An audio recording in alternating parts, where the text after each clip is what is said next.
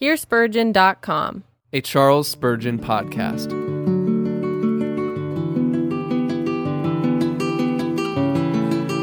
The People's Christ, Sermon number 11, delivered on Sunday morning, February 25th, 1855, by Charles Spurgeon, at Exeter Hall, Strand. I have exalted one chosen out of the people. Psalm 89:19. Originally, I have no doubt these words referred to David. He was chosen out of the people. His lineage was respectable, but not illustrious. His family were holy, but not exalted. The names of Jesse, Obed, Boaz, and Ruth awoke no royal recollections and stirred up no remembrances of ancient nobility or glorious pedigree. As for himself, his only occupation had been that of a shepherd boy, carrying lambs in his bosom, or gently leading the ewes great with young. A simple youth of a right royal soul and undaunted courage, but yet a plebeian, one of the people. But this was no disqualification for the crown of Judah. In God's eye, the extraction of the young hero was no barrier to his mounting the throne of the holy nation, nor shall the proudest admirer of descent and lineage dare to insinuate a word against the valor, wisdom, and the justice of the government of this monarch of the people. We do not believe that Israel or Judah ever had a better ruler than David, and we are bold to affirm that the reign of the man chosen out of the people outshines in glory the reigns of high-bred emperors and princes with the blood of a score of kings running in their veins. Yes, more, we will assert that the humility of his birth and education, so far from making him incompetent to rule, rendered him, in a great degree, more fit for his office and able to discharge its mighty duties. He could legislate for the many, for he was one of themselves. He could rule the people as the people should be ruled, for he was bone of their bone and flesh of their flesh, their friend, their brother, as well as their king. However, in this sermon, we shall not speak of David, but of the Lord Jesus Christ. For David, as referred to in the text, is an eminent type of Jesus Christ, our Lord and Savior, who was chosen out of the people, and of whom his Father can say, I have exalted one chosen out of the people. Before I enter into the illustration of this truth, I wish to make one statement so that all objections may be avoided as to the doctrine of my sermon. Our Savior Jesus Christ, I say, was chosen out of the people, but this merely respects his manhood. As very God of very God, he was not chosen out of the people, for there was none save him. He was his Father's only begotten Son, begotten of the Father before all worlds. He was God's fellow, co-equal, and co-eternal. Consequently, when we speak of Jesus as being chosen out of the people, we must speak of him as a man. We are, I conceive, too forgetful of the real manhood of our Redeemer. For a man he was to all intents and purposes, and I love to sing, a man there was, a real man, who once on Calvary died. He was not man and God amalgamated. The two natures suffered no confusion. He was very God, without the diminution of his essence or attributes, and he was equally, verily, and truly man. It is as a man I speak of Jesus this morning, and it rejoices my heart when I can view the human side of that glorious miracle of incarnation and can deal with Jesus Christ as my brother, inhabitant of the same mortality, wrestler with the same pains and ills, companion in the march of life, and, for a little while, a fellow sleeper in the cold chamber of death. There are three things spoken of in the text. First of all, Christ's extraction. He was one of the people. Secondly, his election. He was chosen out of the people. And thirdly, Christ's exaltation. He was exalted. You see, I have chosen three words, all commencing with the letter E, to ease your memories, that you may be able to remember them the better. Extraction, election, exaltation. We will commence with our Savior's extraction. We have had many complaints this week and for some weeks past in the newspapers concerning the families. We are governed, and according to the firm belief of a great many of us, very badly governed by certain aristocratic families. We are not governed by men chosen out of the people as we ought to be, and this is a fundamental wrong in our government, that our rulers, even when elected by us, can scarcely ever be elected from us. Families, where certainly there is not a monopoly of intelligence or prudence, seems to have a patent for promotion, while a man, a commoner, a tradesman, of however good sense, cannot rise to the government. I am no politician, and I am about to preach no political sermon, but I must express my sympathy with the people and my joy that we, as Christians, are governed by one chosen out of the people. Jesus Christ is the people's man. He is the people's friend, yes, one of themselves. Though he sits high on his Father's throne, he was one chosen out of the people. Christ is not to be called the aristocrat's Christ. He is not the noble's Christ. He is not the king's Christ, but he is one chosen out of the people. It is this thought which cheers the hearts of the people and ought to bind their souls in unity to Christ and the holy religion of which he is the author and finisher. Let us now beat out this wedge of gold into leaf and narrowly inspect its truthfulness. Christ, by his very birth, was one of the people. True, he was born of a royal ancestry. Mary and Joseph were both of them descendants of a kingly race, but the glory had departed. A stranger sat on the throne of Judah, while the lawful heir grasped the hammer and the axe. Mark you well the place of his nativity. Born in a stable, cradled in a manger where the horned oxen fed. His only bed was their fodder, and his slumbers were often broken by their lowings. He might be a prince by birth, but certainly he had not a princely retinue to wait upon him. He was not clad in purple garments, neither wrapped in embroidered clothing. The halls of kings were not trodden by his feet. The marble palaces of monarchs were not honored by his infant smiles.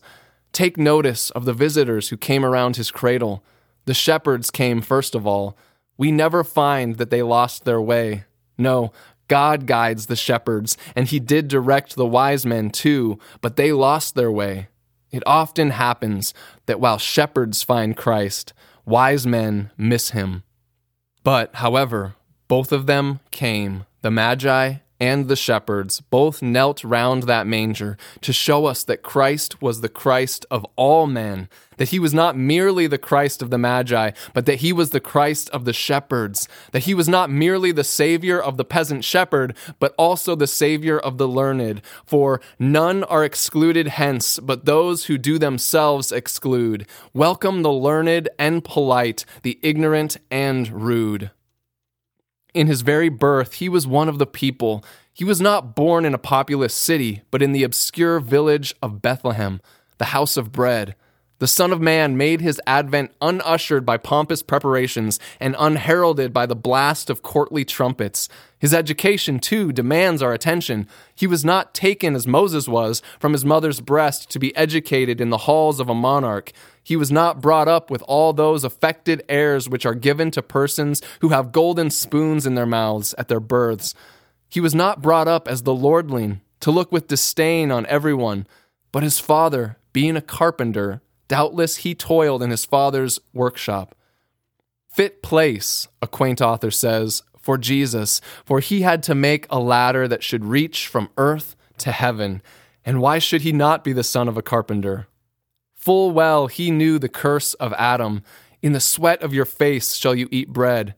Had you seen the holy child Jesus, you would have beheld nothing to distinguish him from other children, save that unsullied purity which rested in his very countenance.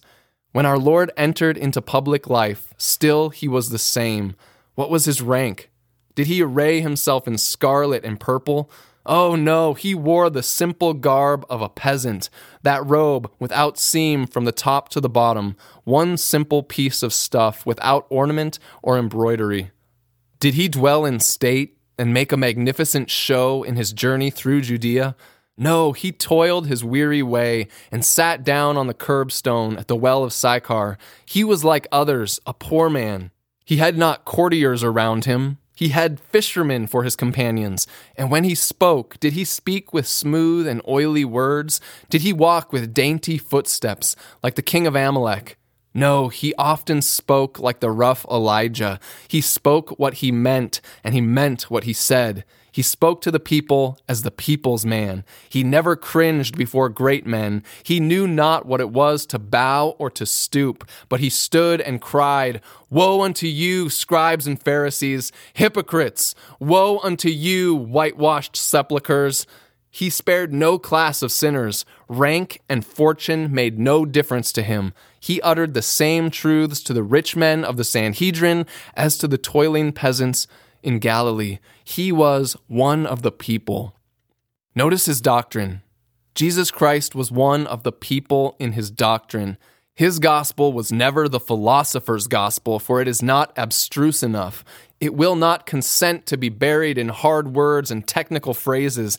It is so simple that he who can spell over, "He that believes and is baptized shall be saved," may have a saving knowledge of it. Hence, worldly wise men scorn the science of truth and sneeringly say, "Why, even a blacksmith can preach nowadays," and men who are at the plow-tail may turn preachers, while priestcraft demands, "What right have they to do any such thing unauthorized by us?" Oh, sad case that gospel truth should be slighted because of its plainness, and that my master should be despised because he will not be exclusive, will not be monopolized by men of talent and erudition. Jesus is the ignorant man's Christ as much as the learned man's Christ, for he has chosen the base things of the world and the things that are despised. Ah, much as I love true science and real education, I mourn and grieve that our ministers are so much diluting the word of God with philosophy, desiring to be intellectual preachers, delivering model sermons, well fitted for a room full of college students and professors of theology, but of no use to the masses, being destitute of simplicity, warmth, earnestness, or even solid gospel matter. I fear our college training is but a poor gain to our churches, since it often serves to wean the young man's sympathies from the people and wed them to the few, the intellectual and wealthy of the church. It is good to be a fellow citizen in the republic of letters, but better far to be an able minister of the kingdom of heaven. It is good to be able, like some great minds, to attract the mighty, but the more useful man will still be he who, like Whitefield, uses market language, for it is a sad fact that high places and the gospel seldom well agree, and, moreover, be it known that the doctrine of Christ is the doctrine of the people. It was not meant to be the gospel of a caste, a clique, or any one class or community. The covenant of grace is not ordered for men of one peculiar grade, but some of all sorts are included. A few there were of the rich followed Jesus in his own day, and it is so now. Mary and Martha and Lazarus were well-to-do, and there was the wife of Herod's steward, with some more of the nobility. These, however, were but a few. His congregation was made up of the lower orders, the masses, the multitude. The common people heard him gladly, and his doctrine was one which did not allow of distinction, but put all men as sinners naturally on an equality in the sight of God.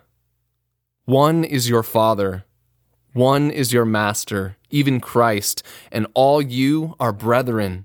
These were words which he taught to his disciples, while in his own person he was the mirror of humility, and proved himself the friend of earth's poor sons and the lover of mankind. O you purse-proud! O you who cannot touch the poor even with your white gloves! Ah, you with your mitres and your croziers! Ah, you with your cathedrals and splendid ornaments! This is the man whom you call Master, the people's Christ, one of the people, and yet you look down with scorn upon the people. You despise them. What are they in your opinion?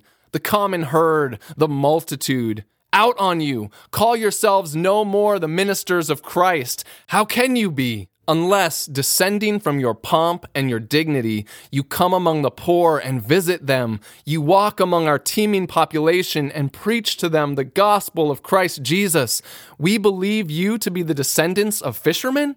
Ah, no, until you doff your grandeur and, like the fishermen, come out, the people's men, and preach to the people, speak to the people, instead of lolling on your splendid seats and making yourselves rich at the expense of your pluralities.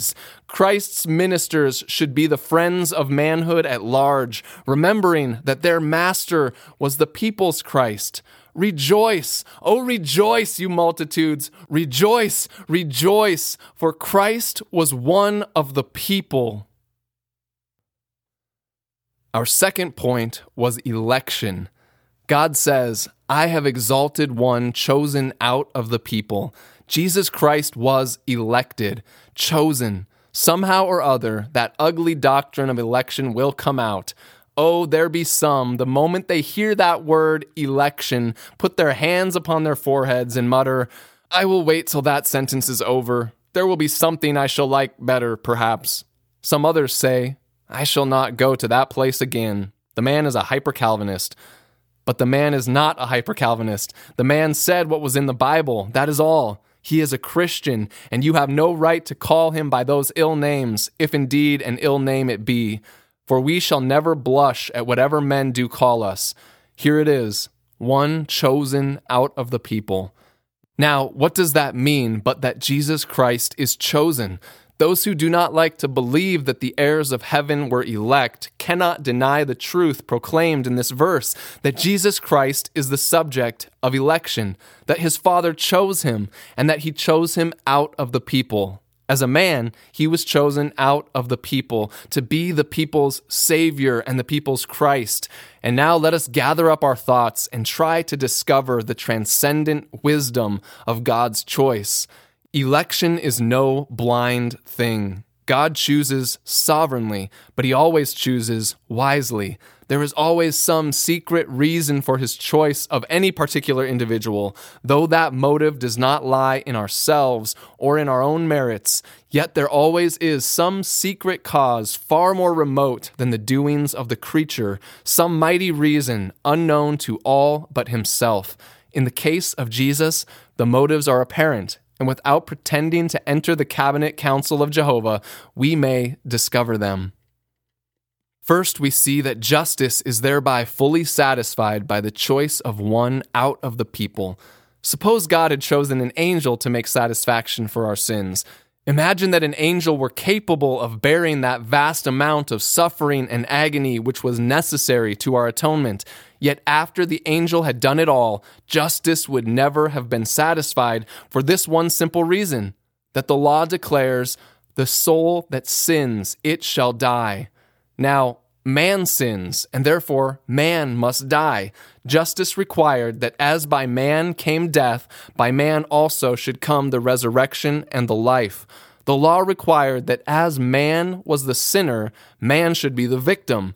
That as in Adam all died, even so in another Adam should all be made alive. Consequently, it was necessary that Jesus Christ should be chosen out of the people. For had you, blazing angel near the throne, that lofty Gabriel, laid aside his splendors, descended to our earth, endured pain, suffered agonies, entered the vault of death, and groaned out a miserable existence in an extremity of woe, after all that, he would not have satisfied inflexible justice, because it is said, a man must die, and otherwise the sentence is not executed. But there is another reason why Jesus Christ was chosen out of the people. It is because thereby the whole race receives honor. Do you know I would not be an angel if Gabriel would ask me, if he would beseech me to exchange places with him? I would not. I should lose so much by the exchange, and he would gain so much. Poor, weak, and worthless though I am, yet I am a man, and being a man, there is a dignity about manhood, a dignity lost one day in the garden of the fall, but regained in the garden of resurrection. It is a fact that a man is greater than an angel, that in heaven humanity stands nearer the throne than angelic existence. You will read in the book of the Revelation of the 24 elders who stood around the throne, and in the outer circle stood the angels. The elders, who are the representatives of the whole church, were honored with a greater nearness to God than the ministering spirits. Why man, elect man, is the greatest being in the universe except God. Man sits up there. Look at God's right hand, radiant with glory. There sits a man. Ask me who governs providence and directs its awfully mysterious machinery. I tell you, it is a man, the man Christ Jesus. Ask me who has during the past month bound up the rivers in chains of ice, and who now has loosed them from the shackles of winter. I tell you, a man did it, Christ. Ask me who shall come to judge the earth in righteousness, and I say, a man, a real, veritable man is to hold the scales of judgment and to call all nations around him. And who is the channel of grace? Who is the emporium of all the Father's mercy? Who is the great gathering up of all the love of the covenant? I reply, a man, the man Christ Jesus. And Christ, being a man, has exalted you and exalted me and put us into the highest ranks. He made us originally a little lower than the angels. And now, despite our fall in Adam, he has crowned us, his elect, with glory and honor, and has set us at his right hand in the heavenly places in Christ Jesus, that in the ages to come he might show the exceeding riches of his grace in kindness towards us through Christ Jesus. But, my brethren, let us take a sweeter view than that. Why was he chosen out of the people? Speak, my heart. What is the first reason that rushes up to yourself? For heart thoughts are best thoughts. Thoughts from the head are often good for nothing, but thoughts of the heart, deep musings of the soul, these are priceless as pearls of Ormuz. If it be a humbler poet, provided that his songs gush from his heart, they shall better strike the chords of my soul than the lifeless emanations of mere brain. Here, Christian, what do you think is the sweet reason for the election of your Lord, he being one of the people? Was it not this, that he might be able to be your brother in the blessed tie of kindred blood? Oh, what relationship there is between Christ and the believer. The believer can say, one there is above all others, well deserves the name of friend. His is love beyond a brother's, faithful, free, and knows no end. I have a great brother in heaven. I have heard boys say sometimes in the street that they would tell their brother, and I have often said so when the enemy has attacked me. I will tell my brother in heaven.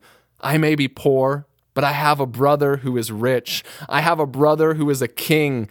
I am brother to the prince of the kings of the earth. And will he suffer me to starve or want or lack while he is on his throne? Oh no, he loves me. He has fraternal feelings towards me. He is my brother. But more than that, think, O believer, Christ is not merely your brother, but he is your husband. Your Maker is your husband. The Lord of hosts is his name. It rejoices the wife to lean her head on the broad chest of her husband in full assurance that his arms will be strong to labor for her or defend her, that his heart ever throbs with love to her, and that all he has and is belongs to her as the sharer of his existence. Oh, to know by the influence of the Holy Spirit that the sweet alliance is made between my soul and the ever-precious Jesus. Sure, it is enough to quicken all my soul to music and make each atom of my frame a grateful songster to the praise of Christ. Come, let me remember when I lay like an infant in my blood, cast out in the open field. Let me recollect the notable moment when he said, "Live." And let me never forget that he has educated me, trained me up, and one day will espouse me to himself in righteousness, crowning me with a nuptial crown in the palace of his Father. Oh, it is bliss unspeakable. I wonder not that the thought does stagger my words to utter it, that Christ is one of the people, that he might be nearly related to you and to me, that he might be the Goel, or kinsman, next of kin. In ties of blood with sinners one, our Jesus is to glory gone, hath all his foes to ruin hurled, sin, Satan, earth, death, hell, the world. Saint, wear this blessed thought like a necklace of diamonds around the neck of your memory. Put it as a golden ring on the finger of recollection and use it as the King's own seal, stamping the petitions of your faith with confidence of success. But now another idea suggests itself. Christ was chosen out of the people that he might know our wants and sympathize with us. You know the old tale that one half the world does not know how the other half lives, and that is very true. I believe some of the rich have no notion whatever of what the distress of the poor is. They have no idea of what it is to labor for their daily food. They have a very faint conception of what a rise in the price of bread means. They do not know anything about it. And when we put men in power who never were of the people, they do not understand the art of governing us. But our great and glorious Jesus Christ is one chosen out of the people. And therefore, he knows our wants. Temptation and pain he suffered before us. Sickness he endured. For when hanging upon the cross, the scorching of that broiling sun brought on a burning fever. Weariness, he has endured it. For weary he sat by the well. Poverty, he knows it. For sometimes he had not bread to eat, save that bread of which the world knows nothing. To be houseless, he knew it. For the foxes had holes, and the birds of the air had nests, but he had nowhere to lay his head. My brother Christian, there is no place where you can go where Christ has not been before you, sinless places alone excepted. In the dark valley of the shadow of death, you may see his bloody footprints, footprints marked with gore. Yes, and even at the deep waters of the swelling Jordan, you shall, when you come hard by the side, say, "There are the footprints of a man. Whose are they?" Stooping down, you shall discern a nail mark, and shall say, "Those are the footsteps of the blessed Jesus. He has been before you. He has smoothed the way. He has entered the grave that he might make the tomb the royal bedchamber of the ransomed race, the closet where they lay aside the garments of labor to put on the vestments of eternal rest. In all places, wherever we go, the angel of the covenant has been our forerunner. Each burden we have to carry has once been laid on the shoulders of Emmanuel. His way was much rougher and darker than mine. Did Christ my Lord suffer, and shall I repine? I am speaking to those in great trial. Dear fellow traveler, take courage. Christ has consecrated the road and made the narrow way the King's own road to life. One thought more, and then I will pass on to my third point. There is a poor soul over there who is desirous of coming to Jesus, and he is in very great trouble, lest he should not come right. And I know many Christians who say, "Well, I hope I have come to Christ, but I am afraid I have not come right." There is a little footnote to one of the hymns in dear Mr. Denham's collection in which he says, "Some people are afraid they do not come right. Now, no man can come except the Father draw him, so I apprehend, if they come at all, they cannot come wrong. So do I apprehend, if men come at all, they must come right. Here is a thought for you, poor coming sinner. Why are you afraid to come? Oh, you say, I am so great a sinner. Christ will not have mercy upon me. Oh, you do not know my blessed Master. He is more loving than you think him be. I was once wicked enough to think the same, but I have found him 10,000 times more kind than I thought. I tell you, he is so loving, so gracious, so kind. There never was one half so good as he. He is kinder than ever you can think. His love is greater than your fears, and his merits are more prevalent than your sins. But still you say, I am afraid I shall not come aright. I think I shall not use acceptable words. I'll tell you why that is. Because you do not remember that Christ was taken out of the people. if Her Majesty were to send for me tomorrow morning, I dare say I should feel very anxious about what kind of dress I should wear and how I should walk in and how I should observe court etiquette and so on. But if one of my friends here were to send for me, I should go straight off and see him because he is one of the people and I like him. Some of you say, how can I go to Christ? What shall I say? What words shall I use? If you were going to one above you, you might say so, but he is one of the people. Go as you are, poor sinner, just in your rags, just in your filth, in all your wickedness, just as you are.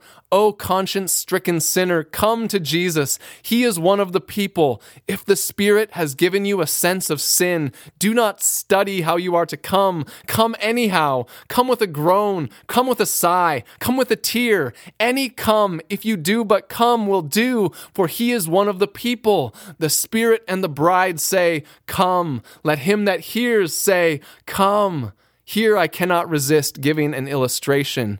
I have heard that in the deserts, when the caravans are in want of water and they are afraid they shall not find any, they are accustomed to send on a camel with its rider some distance in advance. Then, after a little space, follows another, and then, at a short interval, another.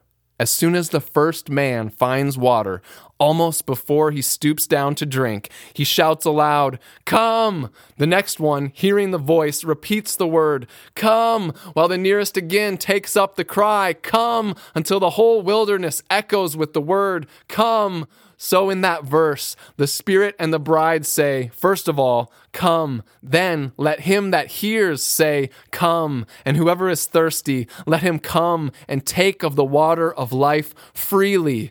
With this picture, I leave our survey of the reasons for the election of Christ Jesus. And now I am to close up with his exaltation. I have exalted one chosen out of the people. You will recollect, while I am speaking upon this exaltation, that it is really the exaltation of all the elect in the person of Christ. For all that Christ is and all that Christ has is mine. If I am a believer, whatever he is in his exalted person, that I am, for I am made to sit together with Christ in heavenly places. First, dear friends, it was exaltation enough for the body of Christ to be exalted into union with the divinity. That was honor which none of us can ever receive. We never hope to have this body united with a God. It cannot be. Once has incarnation been done, never but once. Of no other man can it be said, he was one with the Father, and the Father was one with him.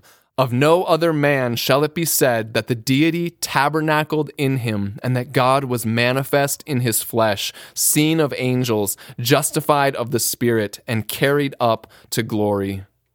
Again, Christ was exalted by his resurrection.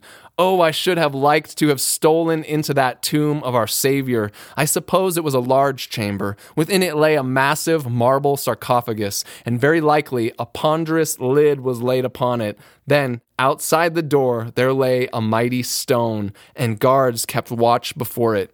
3 days did that sleeper slumber there. Oh, I could have wished to lift the lid of that sarcophagus and look upon him. Pale he lay. Blood streaks were there upon him, not all quite washed away by those careful women who had buried him. Death exulting cries, I have slain him. The seed of the woman who is to destroy me is now my captive. Ah, how grim death laughed. Ah, how he stared through his bony eyelids as he said, I have the boasted victor in my grasp.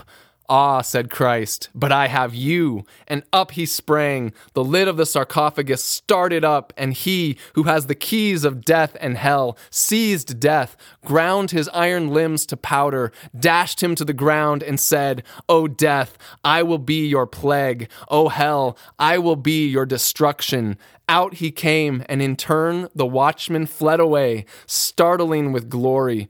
Radiant with light, effulgent with divinity, he stood before them. Christ was then exalted in his resurrection. But how exalted was he in his ascension? He went out from the city to the top of the hill, his disciples attending him while he waited the appointed moment. Mark his ascension. Bidding farewell to the whole circle, up he went, gradually ascending, like the exaltation of a mist from the lake, or the cloud from the steaming river. Aloft he soared, by his own mighty buoyancy and elasticity he ascended up on high, not like Elijah, carried up by fiery horses, nor like Enoch of old. It could not be said he was not, for God took him. He went himself, and as he went, I think I see the angels looking down from heaven's battlements and crying, "See, the conquering hero comes!" While at his nearer approach, again they shouted, "See, the conquering hero comes!" So his journey through the plains of either is complete. He nears the gates of heaven. Attending angels shout, "Lift up your heads, you everlasting gates, and be you lifted up, you everlasting doors." The glorious hosts within scarce ask the question, "Who is this King of glory?" When from 10,000 tongues there rolls an ocean of harmony, beating in mighty waves of music on the pearly gates and opening them at once. The Lord, strong and mighty, the Lord, mighty in battle. Look, heaven's barriers are thrown wide open, and cherubim are hastening to meet their monarch. They brought his chariot from afar to bear him to his throne, clapped their triumphant wings and said, "The Savior's work is done."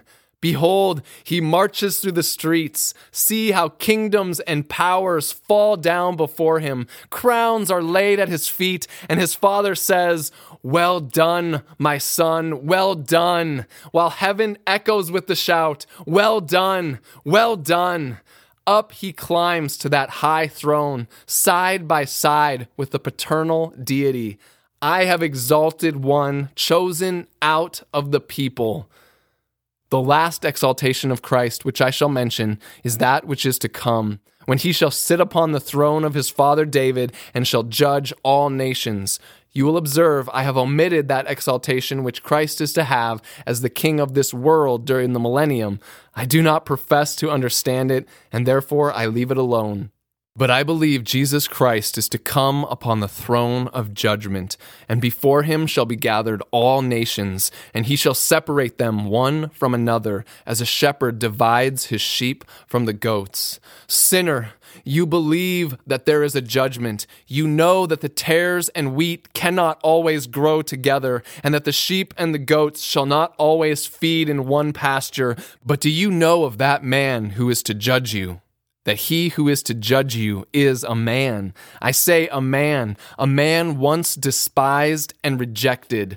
The Lord shall come, but not the same, as once in lowliness he came, a humble man before his foes, a weary man and full of woes. Ah, no, rainbows shall be about his head. He shall hold the sun in his right hand as the token of his government. He shall put the moon and the stars beneath his feet as the dust of the pedestal of his throne, which shall be of the solid clouds of light.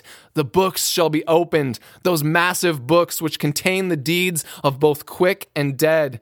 Ah, how shall the despised Nazarene sit triumphant over his foes? No more the taunt, the jeer, the scoff, but one hideous cry of misery. Hide us from the face of him that sits on the throne. O you, my hearers, who now look with contempt on Jesus and his cross, I tremble for you. Oh, fiercer than a lion on its prey is love when once incensed. Oh, despisers, I warn you of that day when the placid brow of the man of sorrows shall be knit with frowns, when the eye which once was moistened by the dewdrops of pity shall flash lightning on its enemies, and the hand which once was nailed to the cross for our redemption shall grasp the thunderbolt for your damnation, while the mouth which once said, "Come unto me, you weary," shall pronounce in words louder and more terrible than the voice of thunder, "Depart, you cursed." Sinners, you may think it a trifle to sin against the man of Nazarene, but you shall find that in so doing, you have offended the man who shall judge the earth in righteousness. And for your rebellion, you shall endure waves of torment in the eternal ocean of wrath. From that doom, may God deliver you. But I warn you of it. You have all read the story of the lady who on her marriage day stepped upstairs and seeing an old chest, in her fun and frolic, stepped inside, thinking to hide herself an hour that her friends might hunt for her. But a spring lock lay in ambush there and fastened her down forever, nor did they ever find her until years had passed, when moving that old lumbering chest, they found the bones of a skeleton with here and there a jeweled ring and some fair thing. She had sprung in there in pleasantry and mirth, but was locked down forever. Young man, take heed that you are not locked down forever by your sins. One jovial glass, it is all. One moment's step, so said she.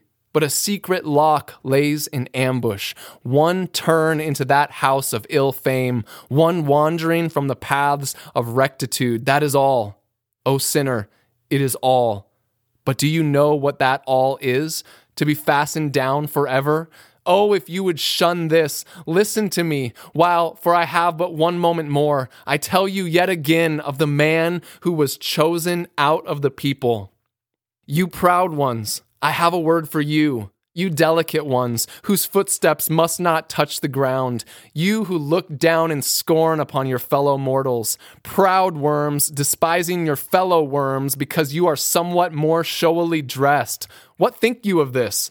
The man of the people is to save you, if you are saved at all. The Christ of the crowd, the Christ of the mass, the Christ of the people. He is to be your Savior. You must stoop, proud man. You must bow, proud lady. You must lay aside your pomp, or else you will never be saved. For the Savior of the people must be your Savior. But to the poor trembling sinner whose pride is gone, I repeat the comforting assurance. Would you shun sin? Would you avoid the curse?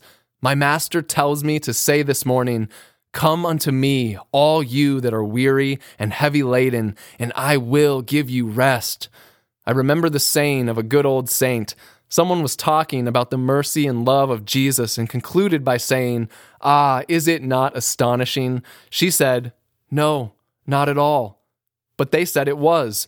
Why, she said, it is just like him. It is just like him. You say, can you believe such a thing of a person? Oh yes, it may be said, that is just his nature. So you, perhaps, cannot believe that Christ would save you, guilty creature as you are. I tell you, it is just like him. He saved Saul. He saved me. He may save you. Yes, what is more, he will save you. For whoever comes unto him, he will in no wise cast out. Thank you for listening to this sermon originally preached by Charles Spurgeon. Some of the older language has been updated. Please visit us at hearspurgeon.com, where you can find a PDF version of the original manuscript as well as many other resources. Feel free to duplicate and distribute this material, but please do not charge anyone for it or in any way alter the content without permission. You can support this ministry by subscribing, liking, following, sharing, and leaving us positive reviews. Most importantly, please join with us in praying that God would use these sermons to both save those who are lost and impassion his people for his glory.